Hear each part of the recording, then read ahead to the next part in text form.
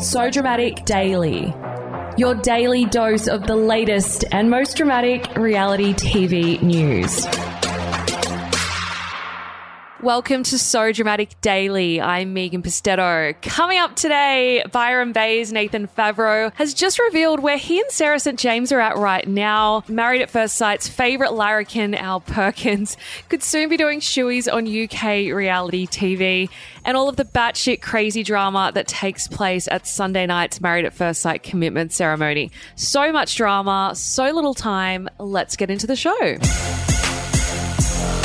If you've already binged and hate-watched Netflix's new docu-series Byron Bay's, then you're probably wondering about the status of Nathan Favreau and Sarah St. James' relationship at the moment. Spoiler alert, guys, if you have not watched the end of Byron Bay's, then skip ahead a couple of minutes. So the first season of the show, which has already dropped on Netflix, saw a connection build between the notorious fuckboy and the musician who moves to Byron Bay in hopes of starting a fresh new life in the beachside town. While at first Love Island's Elias Chigris seems to be the better choice for Sarah, Nathan came out victorious in the end, losing Elias in the process. Then, as Sarah and Nathan's love blossom, the road to romantic bliss was quashed when it came out that the Bachelorette Australia alum had hooked up with his roommate, Elle Watson. Even though she has a boyfie, well, now fiancé we think, Elle's jealousy was pretty damn obvious to anyone watching, causing a lot of friction between Nathan and his new boo. Even though at the end of the season we saw Sarah drive back to her beloved Gold Coast, it seems that the pair may have actually rekindled their romance. Because during an Instagram Q&A last night, one fan asked Nathan if he had reached out to Sarah since filming Wrapped. He said, "Sarah and I have never lost contact," and he accompanied this with a never-before-seen photo of the pair. He then said, "Are we still together? I'd prefer to keep that private at this point." Well, like I always say, no comment is your comment. I will take that as a big fat yes. So fingers crossed we'll see Sarah come back to the shores of Byron Bay if the series gets picked up for a second season, that is.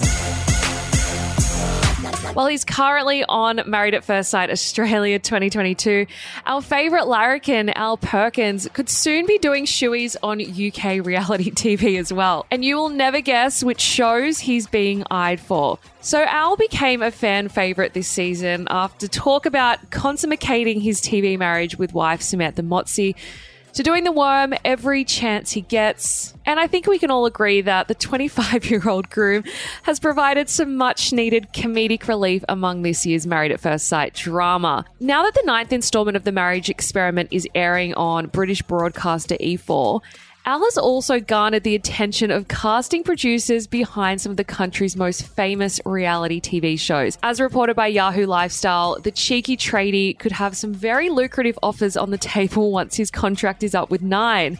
One British casting producer told the publication, "Al is made for reality TV. He's a natural fit for most UK shows where there's big money to be made." Now, according to the industry professional, Al could join the ranks of Geordie Shore stars and teach the gang shoeies, as well as how Aussies party. Seems like it's right up Al's alley. The casting producer added, "Celebs Go Dating bosses are also interested in potentially signing him for a future season." Well, he may not come out of the Married at First Sight experiment a husband, but he'll definitely emerge as a star. Go Al. Married at First Sight Australia producers have been teasing a melodramatic mass walkout for what feels like weeks now. And naturally, us drama-thirsty MAFS fans have been dying to know what the fuck went down at that commitment ceremony. Just when we thought this year's MAFS could not get any more intense, a trailer for the 5th commitment ceremony of the experiment's 9th season has dropped. And it was hectic, to say the least. So the promo showed intruder Dion Gianarelli opting to remove himself from the ceremony set. Then a number of other cast members, including Brent Vitello, Domenica Calarco, and Ella Ding, could also be seen following in hot pursuit. In the trailer, Dion says, "I've seen enough for one day," whilst Domenica says she doesn't want to sit here anymore. Now, of course, we have the intel about what caused this mass walkout on Sunday night.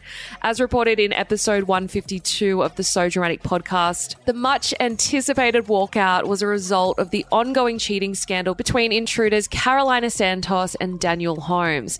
A source close to the show spilled to So Dramatic that the adulterous pair showed up at the commitment ceremony and wanted to continue in the experiment together. Scandalous. They then added it was pretty hectic and full on. Adding more fuel to the fire, the recent trailer for Sunday night's MAFS commitment ceremony also shows Carolina and Daniel facing the experts together. Now, as expected, the other MAFS victims/contestants were less than impressed with the cheaters' antics, and of course, shit is going to hit the fan. The source said, the contestants are like animals in a zoo screaming at them. The experts were left gobsmacked. Then, the entire cast walked out of the commitment ceremony, and to be honest, it is kind of understandable. I probably would have done the same. Now, I don't know about you guys, but Sunday night cannot come soon enough. That's the latest from So Dramatic Daily. For more information on any of these stories or for more piping hot tea, head to our website, sodramaticonline.com. And while you're there, don't forget to sign up for our newsletter so you don't miss a thing. Make sure you're also following us on social media to keep up to date with the latest tea throughout the day. We're on Instagram, Twitter, TikTok, and Facebook. And we also had a super explosive After MAFS episode drop yesterday with this season's groom, Brent Vitelio. Do not miss that. Make sure if you haven't already listened, you do listen over the weekend. And I will see you guys back here, same time, same place on Monday. Have a great weekend. Ciao for now. Kind regards. So Dramatic Daily. So Dramatic acknowledges the traditional owners of the land we have recorded this podcast on, the Gadigal people of the Eora Nation. We pay our respects to their elders, past, present and future, and extend that respect to all Aboriginal and Torres Strait Islander people and cultures.